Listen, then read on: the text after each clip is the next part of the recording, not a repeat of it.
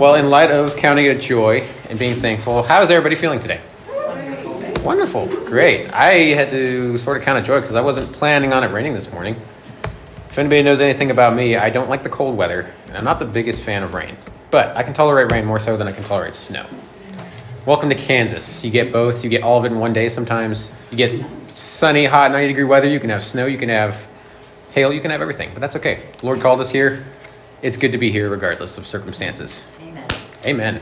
Amen. So, on the topic of anger, that's not what I'm talking about this morning at all. It may tie in, but I am very thankful that Lars was able to share what he shared because a lot of the verses he did share this morning do tie into what I am saying today. Before we even go there, let me start us off with just a brief word of prayer, and then we can look at God's word.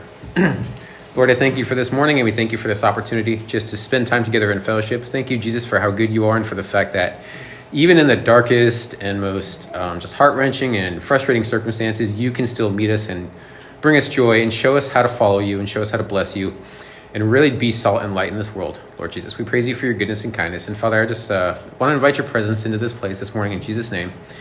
I pray, Holy Spirit, that you would search my heart and guide my heart and show me how to speak in a way that lets me express the things you laid on my heart. Lord Jesus, let me say the words you want to say and nothing of my own. And I pray, Holy Spirit, you would bless us all today. Help us all to just be encouraged and spurred on in our hearts to want to know you and to want to serve you more, Lord Jesus. Show us, Lord, how to use this morning as an authentic act of worship towards you, Jesus. Let us bless you and please you and draw near to you with this day, because you promised, Lord, that when we draw near to you, you would draw near to us. So we thank you for this morning, Lord Jesus. We praise you for who you are. I just ask your blessings and grace and guidance over this morning today. I pray this in Jesus' name. Amen. So, something I want to talk about comes out of 2 Timothy chapter 1. If you want to jump over there, I'll give you a minute to do that. 2 Timothy chapter 1, I'm going to start in verse 3. Honestly, I'm going to be in a lot of different passages today. I'm going to be jumping in several different places all over Scripture. 2 Timothy 1 is primarily where my heart is at, and this is something the Lord's been showing me over many, many years. As you go there, 2 Timothy chapter 1, verse 3. I thank God, whom I serve with a pure conscience, as my forefathers did, as without ceasing I remember you in my prayers night and day, greatly desiring to see you, being mindful of your tears, that I may be filled with joy when I call to remembrance the genuine faith that is in you, which dwelt first in your grandmother Lois and in your mother Eunice, and I am persuaded is in you also. Therefore I remind you to stir up the gift of God which is in you through the laying on of my hands. For God has not given us a spirit of fear, but of power and of love and of a sound mind. Therefore do not be ashamed of the testimony of our Lord, nor of me as prisoner, but share with me in the sufferings for the gospel, according to the power of God. So many people have heard this passage before, particularly you've heard 2 Timothy 1:7, which says God has not given us a spirit of fear, but of power and love and a sound mind. What in the world does that even mean? It's a nice little token phrase you can say when you bought that necklace at the Caruso shopping center at the mall or whatever, but what is the meaning behind it? How do you unveil that? How do you dive into it more? I think in order to answer that, you first have to ask the question, what's the problem in the first place? Why would there be a necessary issue, that called for that passage, that called for Paul to say this to Timothy?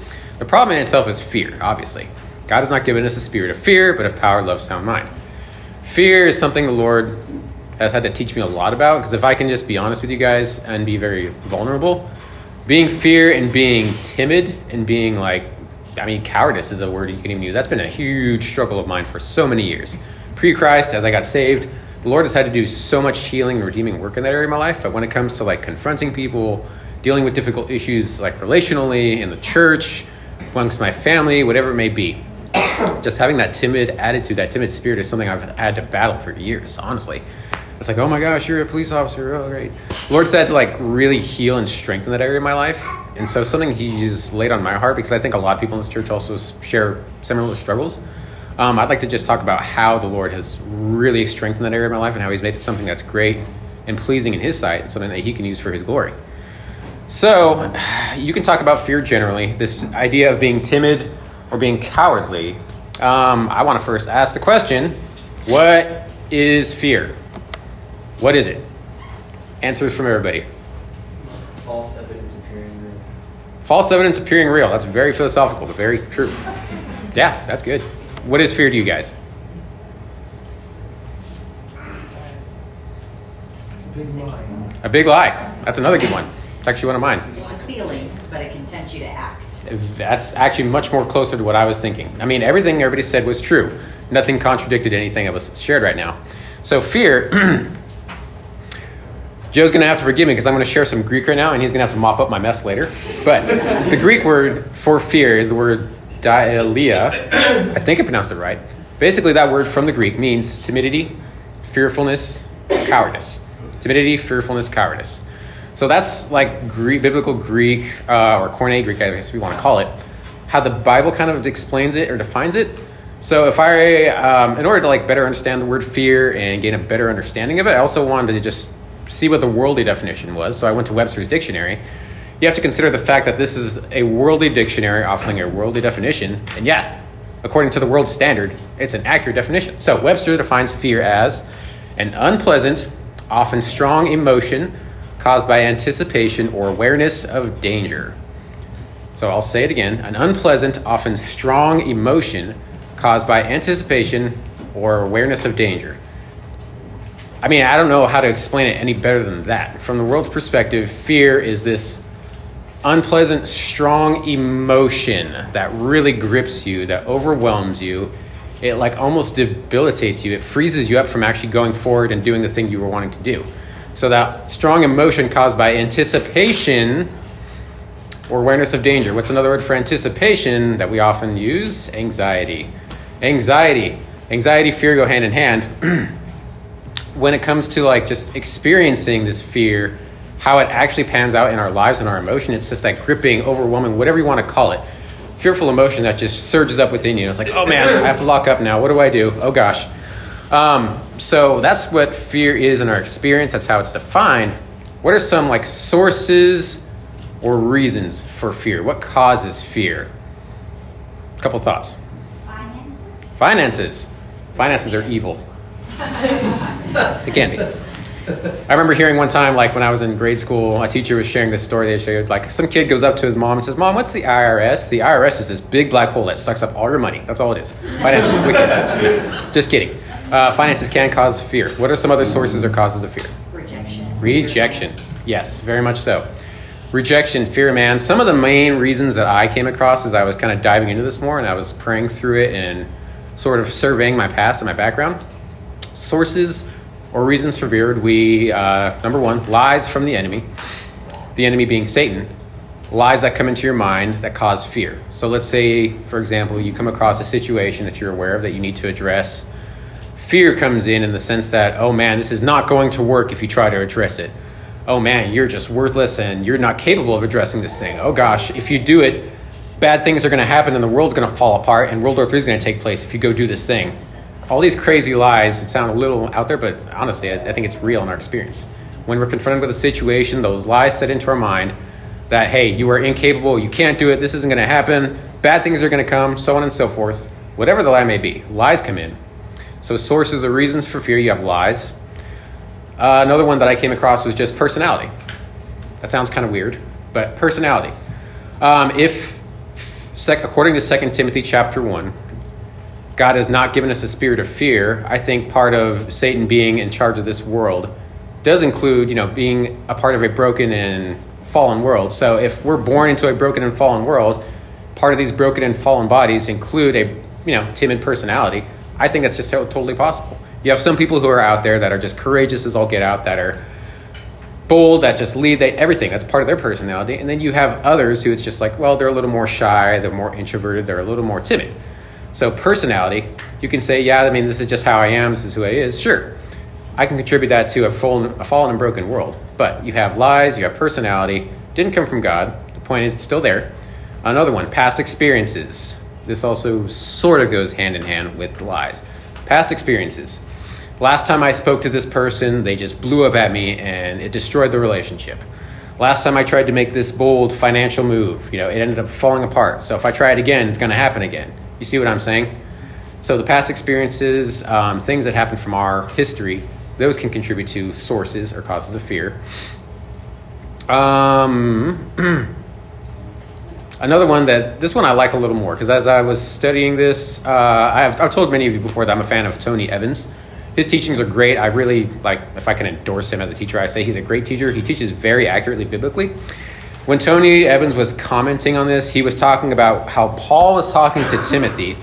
And his comment was, Timothy's sources of fear were caused by a lack of a strong male influence in Timothy's growing up years. So a lack of a strong male influence in Timothy's growing up years. Another way to describe that, Timothy grew up in a fatherless home. So another source for that fearful attitude or that inability to be bold is Timothy didn't have a good father figure to help raise him up. Part of God's initial plan was God intended fathers to be able to instill in their children how to be bold, how to be courageous, how to confront fear, how to address really difficult situations. If Timothy didn't have that, it makes sense that the Lord had to use other sources like Paul to father that into Timothy's life. And so in many of our lives, we have this huge pandemic of just fatherlessness rampant everywhere in our culture. You guys know that. I don't have to say too much about it. But without a father in the home teaching young boys how to be men, teaching, well, not even like boys how to be men, but like their daughters how to be courageous and so on and so forth, it's part of this broken world. It's one of the contributing, or at least one of the primary contributing sources to fear. So there's probably a lot more reasons than that, but this wasn't meant to be an exhaustive list. Those are just some that I just came up with as I was researching. You have lies, personality, past experience. Tony Evans says the fatherless home epidemic, so on and so forth. So if there's all these reasons we have that contribute to fear and that make fear a problem for us, why is fear in itself so significant? Why is it such a huge problem for so many people as opposed to maybe anger or courage or whatever it may be? I think Dom had his hand raised. Sure. What do you got, Dom? I was just going to say it hinders our ability to trust in the Lord. Exactly that. It hinders our ability to trust in the Lord. So fear, it's one of the primary, if it is not the primary tool that Satan uses to keep us as believers down.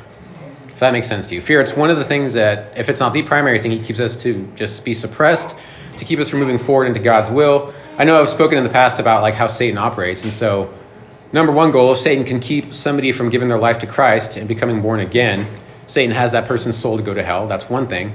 But even after somebody is saved, whatever Satan can do to hinder that person's progress as they develop in their walk with God, that's his second, biggest agenda. That's his second biggest motive. He tries to hinder people in their walk with the Lord as much as he can. Fear is a really powerful way that he does that. Fear being the opposite of faith, because faith is your trust in the Lord, accepting what he said and standing on it as if it's true, because it is true, regardless of circumstances. Fear hinders you from doing that. So they're two opposite, polar opposite attitudes or emotions. And so Satan uses fear primarily to keep believers down. Being that he governs the world, he also uses society to keep people down. But what are some examples of how fear really keep people moving forward or keep people from moving forward in the Lord's will? So once again, as I was praying through this and surveying my past, I had to pray, okay, how does this pan out in people's lives? What did it look like in my experience? Maybe you share the same experience that I do. Maybe you don't. Maybe I'm just unique and the Lord had to really, bless me in all this. But on an individual level, what fear looks like is, let's say you have a situation that you come across in your life. It could be a variety of things.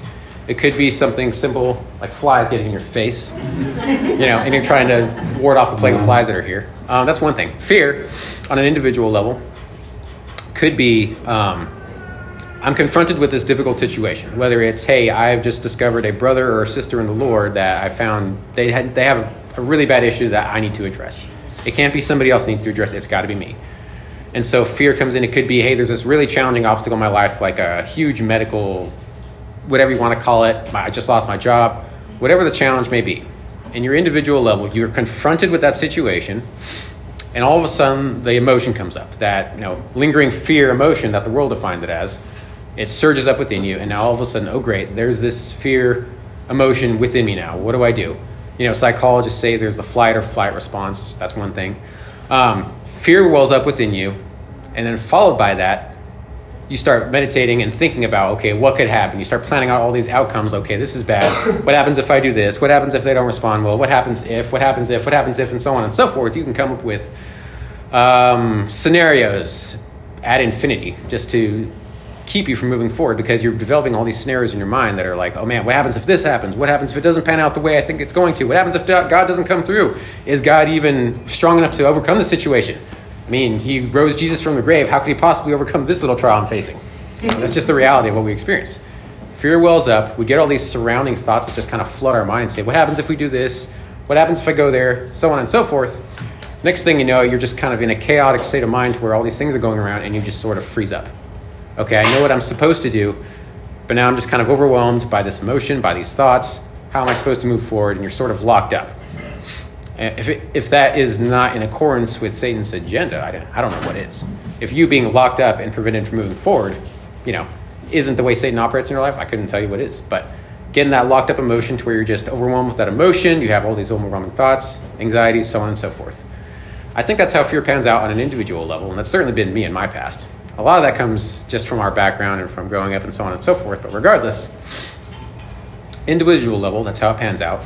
You also have a societal level for how fear and anxiety props up.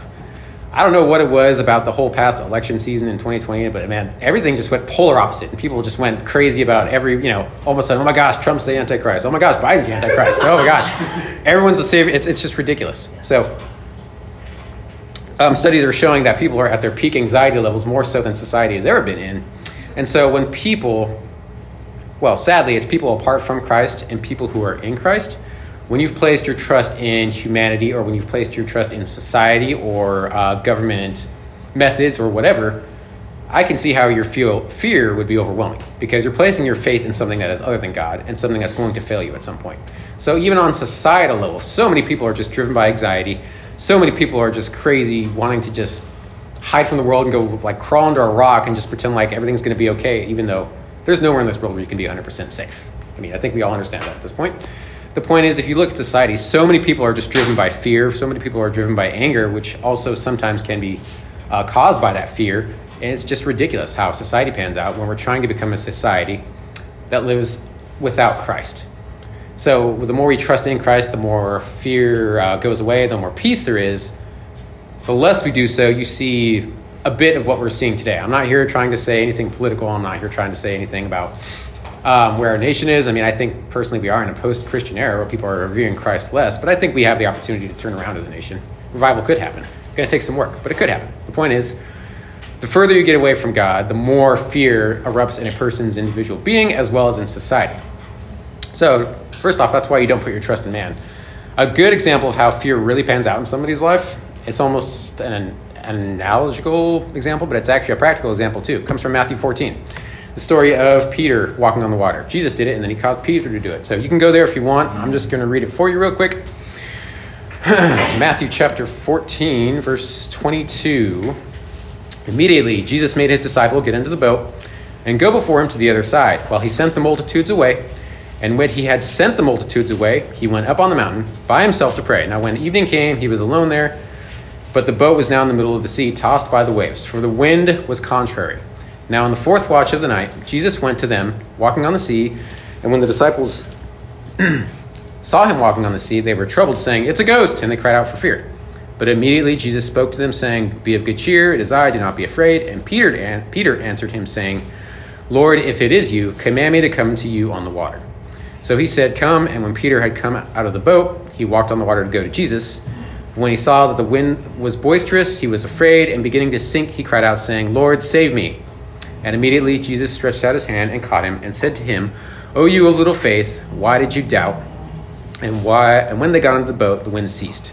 So even then, you take the very simple example of everybody seeing Jesus walking on the water, they think it's a ghost. Jesus says, "Hey, it's not a ghost, it's just me." Peter says, "Okay, if it's you, call me out of the water." Peter gets on the water. The simple point here is, while Peter was locked onto Jesus, he was walking on water. He was performing miracles. And I love how one of the guest pastors at the Brooklyn Tabernacle spoke on this. He said, pointed out the fact that Peter wasn't just somebody who was unfamiliar with water. What did Peter do vocationally prior to following Christ? He was a fisherman. He knew the waters. He knew what it meant to be on a boat. He knew this was his element. He knew exactly what he was doing on the water, yet he still sank, and he still couldn't handle himself, even when he was in his element. It goes to show that you can be an expert at something in this world, and yet you will still face a trial that can totally flip everything upside down. Welcome to a fallen, broken world. God still loves you, and he can redeem that. It's great. So the point is, he's locked onto Jesus, walking on water, but as soon as he takes his eyes off of Christ and starts looking at the winds and the waves around him and all the surrounding circumstances, fear starts to creep in, then he starts to sink. See how that works? As soon as you take your eyes off of Christ, That's what happens. He started to sink, and then he had to cry out in a simple prayer. And our prayers can be this simple: Lord, save me. But it was a faith-filled prayer. Jesus answered it. He was rescued from that. That's a very good example of what fear looks like in our lives. That's why you can associate fear and anxiety with a lack of trust in God. I mean, I know a lot of people struggle with fear or with anxiety in today's day and age.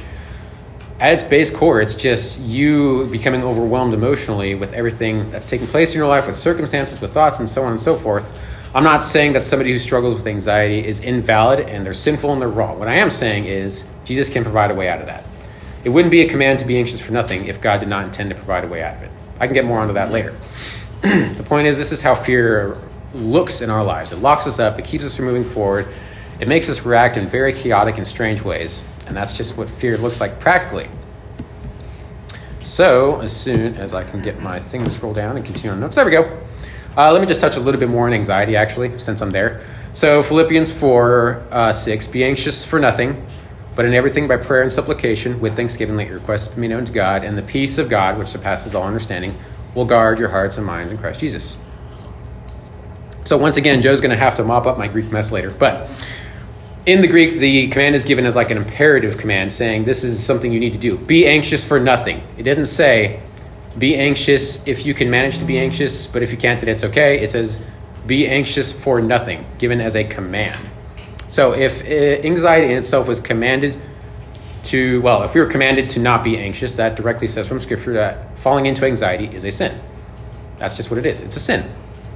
But the beautiful thing about the gospel, and if anybody has realized this yet, the wonderful thing about Jesus and who he is he doesn't just give us a command and show us that we're in sin just to leave us in sin. You see what I'm saying? Exodus 34:6. He's compassionate, he's gracious, slow to anger. When God calls us out of a sin, he always provides a means to get out of it. When he says something is sin, he always wants to provide us everything we need to get out of that sin. And so even in Philippians chapter 4, when he says be anxious for nothing, he doesn't just say be anxious for nothing, and if you are anxious, you're a filthy sinner, go away. It doesn't say that. Be anxious for nothing, but, and there's that key word there, but in everything, by prayer and supplication with thanksgiving, let your requests be made known to God.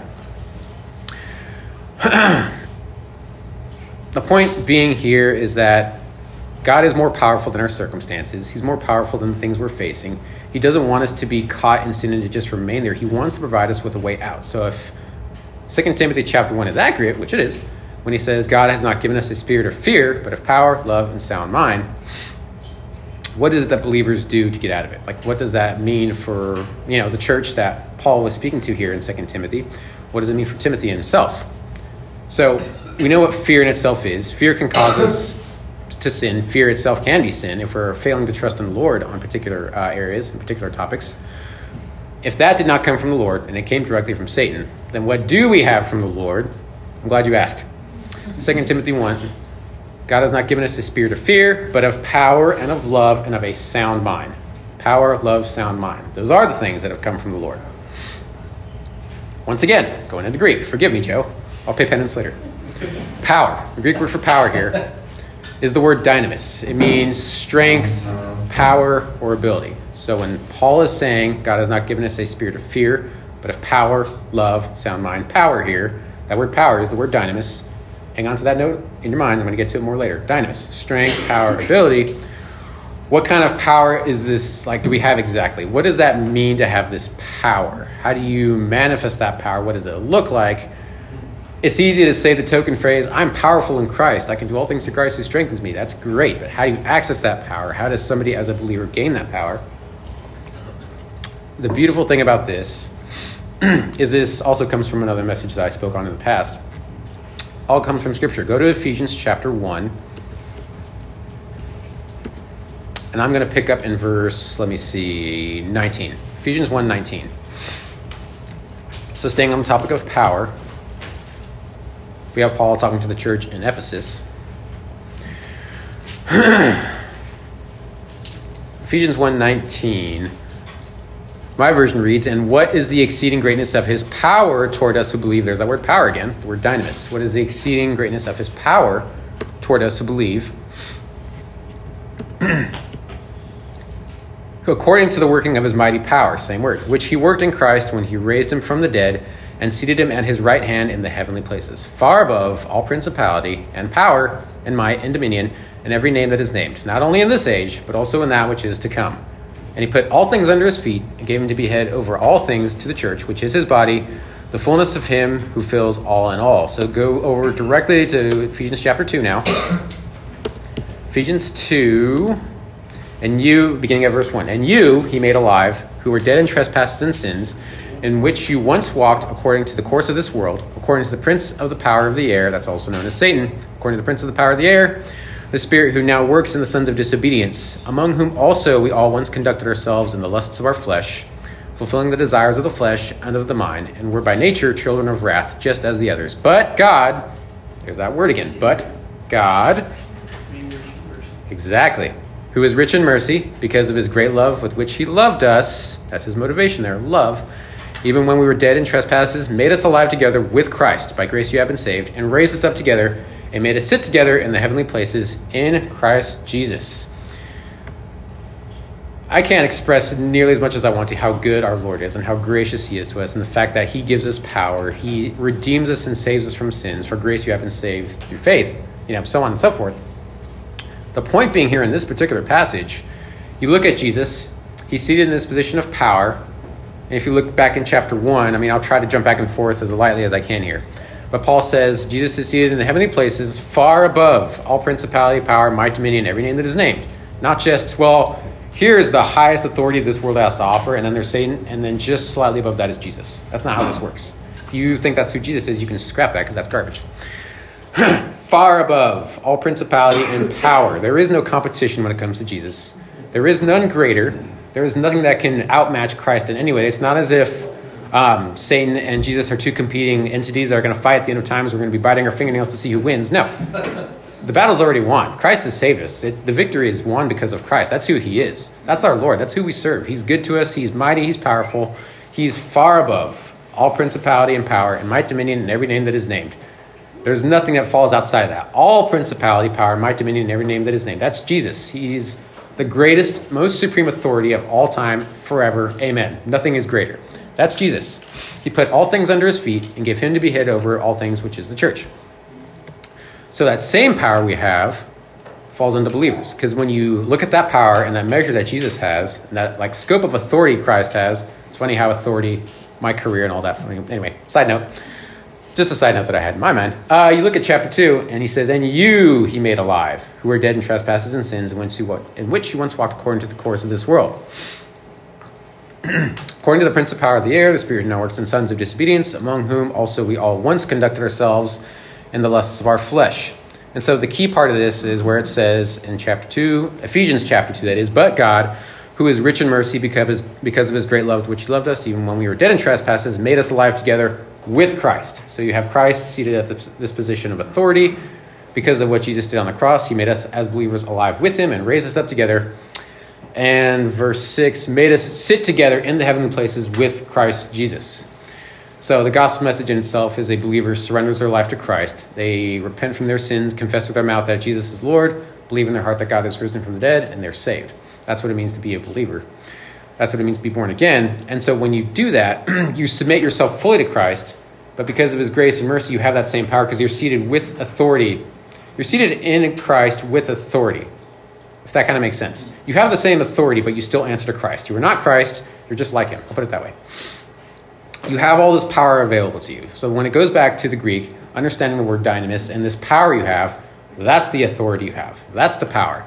The same power in Christ that is seated far above all principality, power, might, dominion, every name that is named. That's what it means to have this power as believers. And so diving a little more into chapter 2, and I'll kind of finish up with chapter 2 here in just a second. So when Paul is saying, you who are made alive, in which you walked according to his trespasses and sins, in which you once walked according to the course of this world. So you look at the language that Paul is using right there. He says, you he made alive who were dead in trespasses and sins, in which you once walked, talking in more of a past tense, according to the course of this world. So when he says you used to walk according to the course of this world, part of that course of this world includes fear. Part of that course is fear, because if God has given us God has not given us a spirit of fear, but of power, love, sound mind. Part of old self included that fearful, timid, anxious self. So to say even something like, well, I'm just a fearful person, I'm a cowardly person, that's inaccurate if you're in Christ. You can say I'm somebody who struggles with these things, but because of Christ, I have the ability to overcome. I am an overcomer. I am more than a conqueror through him who loves us, so on and so forth. So that's fear is part of the old self. Part of the new self includes this power, love, sound mind that Christ has given us. Power, love, sound mind. I couldn't get very far in what it means to have love in this package. You have power, love, sound mind. Love, obviously Christ did this for love. The word there is agape. Do what you will with that information. I wanted to focus more on sound mind. Some Greek scholar is probably going to scold me for that later. But having a sound mind. So going back to 2 Timothy chapter 1. Forgive me, I said I was going to jump in a bunch of places today, and I'm not done jumping around. But 2 Timothy 1, you have the power, you have love, sound mind. Another way to describe the word sound mind, or the phrase sound mind here, it means like a calling to soundness of mind. It means self-control, moderation. So that's self-control, ability to have that soundness of mind, so on and so forth. When it comes to having a sound mind, if you compare a sound mind and power to frantic, fearful chaos and how they pan out emotionally, going back to Webster's definition of fear, it's that overwhelming, fearful emotion that comes in anticipation of fear or dangerous circumstances. When it comes to that fear, in my experience, what it has looked like is there's fear coming in. I'm just getting overwhelmed with all sorts of anxious thoughts, worrying about the future, worrying about how this is going to pan out, what happens if this person doesn't respond correctly. Sound mind here is the opposite of that. Sound mind implies that self-control, that ability to step past this chaos, this fear whirlwind, I guess you can call it, and to be able to gain control of your mind. To be able to have that peace of mind, that ability to just let things be calm. I think that's why in Philippians 4, Paul said, be anxious for nothing, but in everything by prayer and supplication. Then you go to verse 7, and the peace of God, which surpasses all understanding. God's peace doesn't make sense at all to the world's standard. God's peace is just something that it shouldn't exist, but it does, because God is the all-powerful being out there.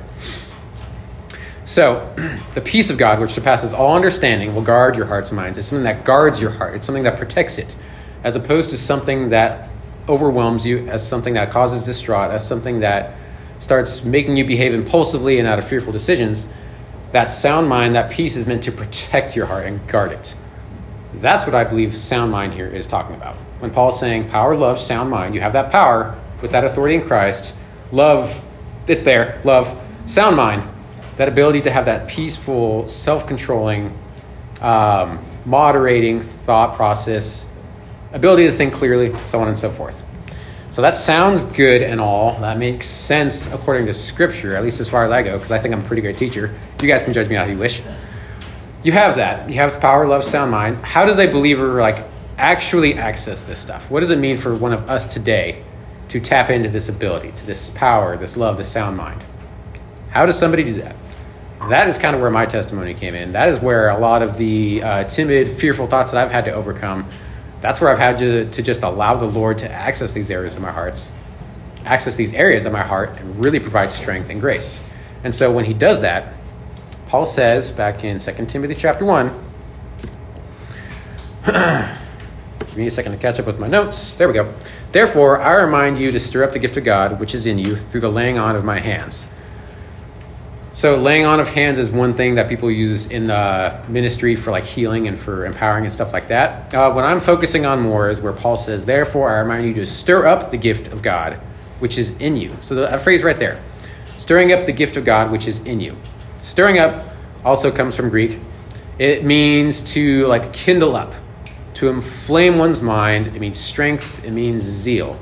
How does somebody tap into that strength? It's not necessarily the idea of a military drill sergeant.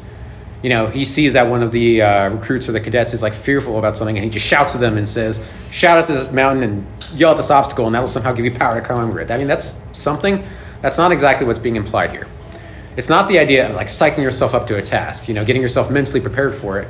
You could say, that's kind of what it is, but it's not that either.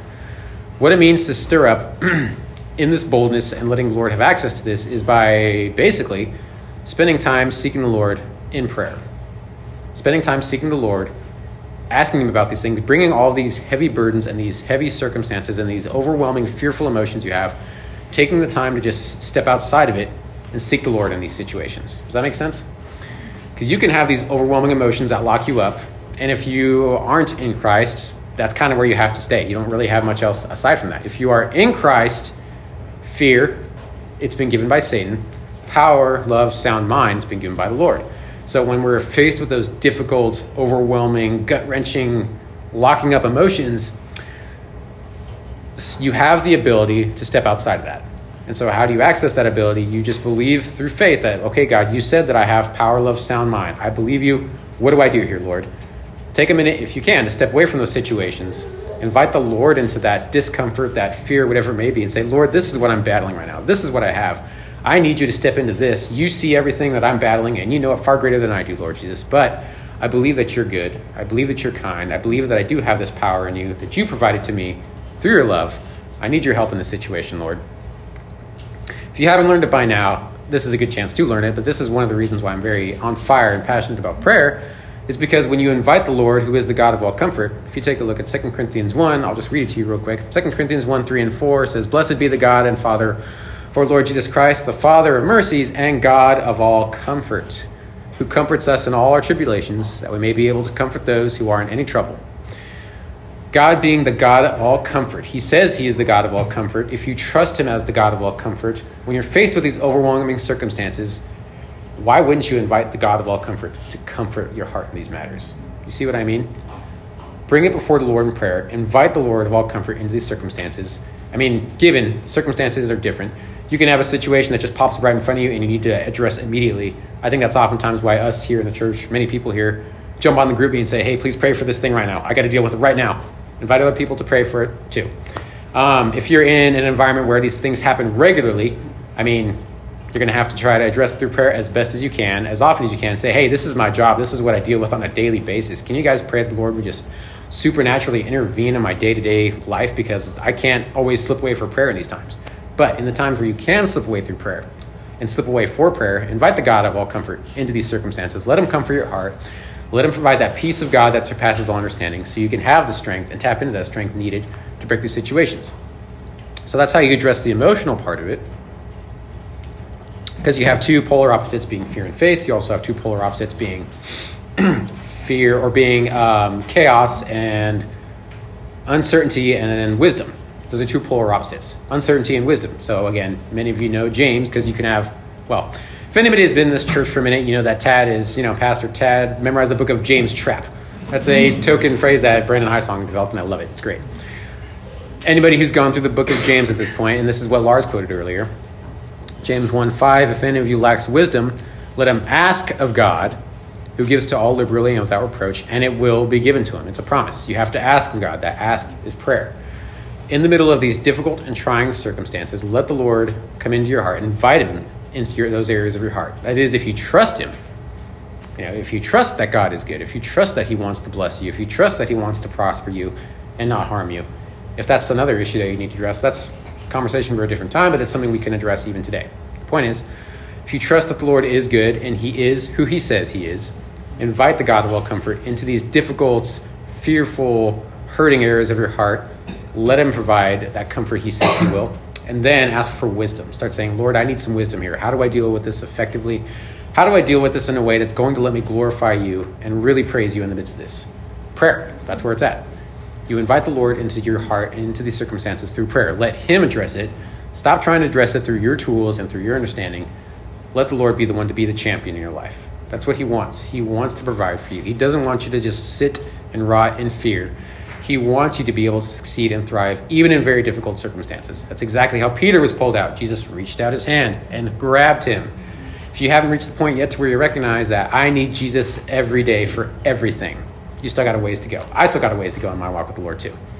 We need him in all these circumstances, but particularly when it comes to difficult situations, when it comes to fear, invite him in, let him comfort your heart, so on and so forth. So that's kind of how a believer can tap into these things. Practically, like, what are some things that we face as believers that require the Lord to really supernaturally intervene in? I mean, we need the Lord for everything in our lives. I get that. But Some practical examples. Hey, identify what it is the Lord has challenged you to do, first off. Spend some time in prayer. Seek out what the Lord needs you to do and what is required of this situation. Now, over time, as you get to know God's word more, you start to develop more of a discerning, wise mind in these things. That's filtered through God's word. But when it comes to difficult situations, figure out what needs to be done. And what I mean by that, okay, as I'm seeking the Lord, I'm afraid because the Lord's challenged me to share my faith more. I need to get out there and be more bold about sharing my faith. That's one.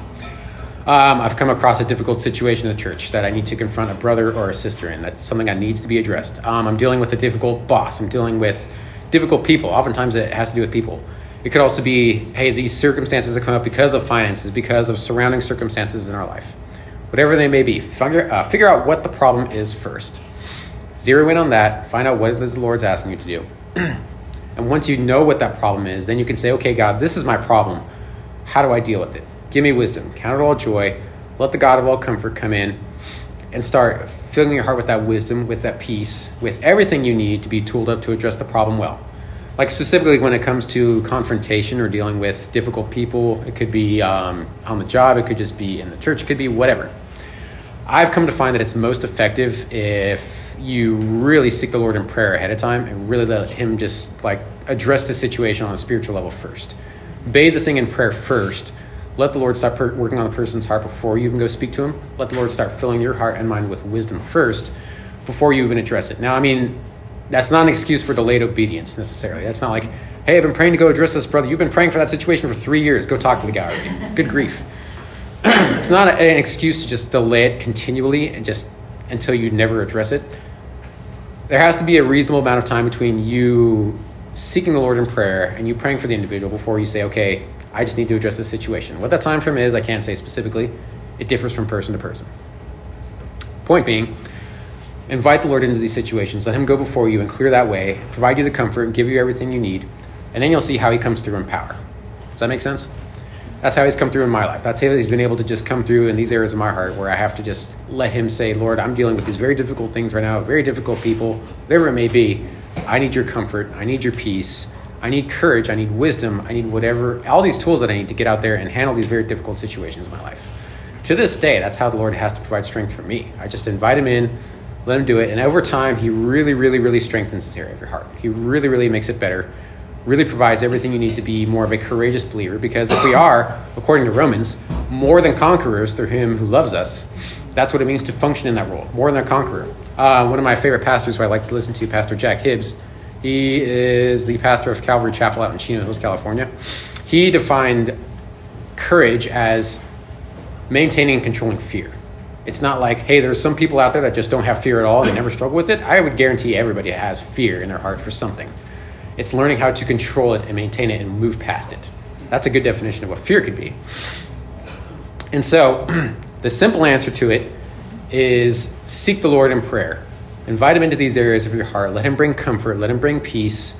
Let him allow you to prosper. And that's how you just start growing in that area of courage. That's how it works practically.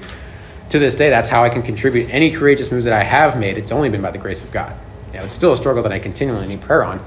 The beautiful thing about prayer and seeking the Lord is that we don't live in Hebrew times anymore. We don't live in Old Testament times to where, well, the priest had to go to the Holy of Holies once a year and speak on behalf of the people. He had to go to a physical location to do it. The wonderful thing about us as believers today is going to go in Psalm 91. And this is where I'm going to finish. So Psalm 91, you don't have to go anywhere physical to do it. But if you read Psalm 91, I'll just start at verse 1 and kind of finish out somewhere in the middle. Psalm 91, verse 1, He who dwells in the secret place of the Most High shall abide under the shadow of the Almighty. I will say of the Lord, He is my refuge and my fortress. My God, in Him I will trust. Surely He shall deliver you from the snare of the fowler and from the perilous pestilence. He shall cover you with His feathers, and under His wings you shall take refuge. His truth shall be your shield and buckler. You shall not be afraid of the terror by night, nor of the arrow that flies by day, nor of the pestilence that walks in darkness, nor of the destruction that lays waste at noonday. 1,000 may fall at your side, and 10,000 at your right hand, but it shall not come near you. Only with your eyes shall you look and see the reward of the wicked. Because you have made the Lord, who is my refuge, even the Most High, your dwelling place, no evil shall befall you, nor shall any plague come near your dwelling. That's verse 10. That's where I'm going to stop. So you think about that for a second. The Lord is our refuge and strength. When can someone talk with the Lord in prayer? Anytime. Because we are that temple, because we are that dwelling place where the Holy of Holies is, we have access to Christ and to the Lord any time of the day, anywhere. He alone is our refuge and strength. And I love how verse 9 says, because you have made the Lord, who is my refuge, even the Most High. You go back to Ephesians 2 or Ephesians 1, far above all principality power. That's who the Most High is. There is none higher than him. He is it. If you make him your strong tower, if you make him your refuge, if you make the Lord the God who comforts you, you can't lose. You can be unbeatable only through Christ. It's anybody who places their faith in anything else other than the Lord, even in the church, that's how you fail. But when you invite the one who is the Most High, who is that secret dwelling place of comfort, that's how you find victory in these circumstances. That's where you get that comfort. That's where you get that strength. That's where you get that zeal. That's where you can start off in a circumstance being very defeated and lowly, spend a good couple of hours in prayer, you can come out as bold as a lion because the Lord provided that strength. Does that make sense? That's who our Lord is. That's who we serve. And this is what he wants to do. Once again, he doesn't want us to just remain in fear. He wants us to tap into that power, love, sound mind, that self-control of our mind, that power we have. It's accessed through prayer. Knowing the Lord, seeking his face, inviting him into these areas, letting him provide comfort, letting him give us the courage, the wisdom, everything we need to speak in order to conquer these situations well. Because every one of you as believers, your label is more than a conqueror. That's who you are in Christ. If you think you're anything less than more than a conqueror, you're wrong and you just need to get that corrected. That's okay. More than a conqueror, not just somebody who is a conqueror, more than a conqueror. That comes from Romans chapter 8. So that's who we are in the Lord. He wants to provide us fuel and strength and courage in our lives so we can be bold as believers, so we can be bold in our witness, so we can advance his kingdom for his glory. Amen? Cool. That's all I got for you guys today. Hope it was something. Let me say a brief prayer. We will wrap up. And stick around. We have lunch. Lord, we thank you for this evening, and I thank you, Lord Jesus, for the fact that you and you alone are deserving of all glory and honor and praise. You and you alone are the one that's provided me with courage and strength, everything necessary to accomplish what I have in life, Lord Jesus. That's all because of you, Lord. I am nothing apart from you, Lord. I have nothing apart from you. None of us have anything to offer apart from you, Jesus. And I praise you for the fact that you don't just stay distant from us, and you don't plan on us to try to figure it out. You want us to be invited in, Lord Jesus. You want us to come in. You want to come into our hearts, and you want to provide us with the strength and zeal and comfort we need to glorify you. So I pray, Holy Spirit, you would show us today how we can bless you, how we can honor you, how we can be courageous as believers, how we can really access this power you've made available to us. I pray, Lord Jesus, for anybody that is struggling with fear, that you would give them that captive, sound mind, that they would be able to take the thoughts captive and under control so they can glorify you and serve you, Lord Jesus. Fill us with strength and passion. Show us how to bless you today. Even bless us today as we fellowship. Let us have a good meal this afternoon so we can glorify you and bless you. We trust you in all things, Lord. Thank you and praise you for all the ways you're going to move. We ask your blessings and peace over us today, Jesus. I pray this in your name. Amen. Cool. Thanks.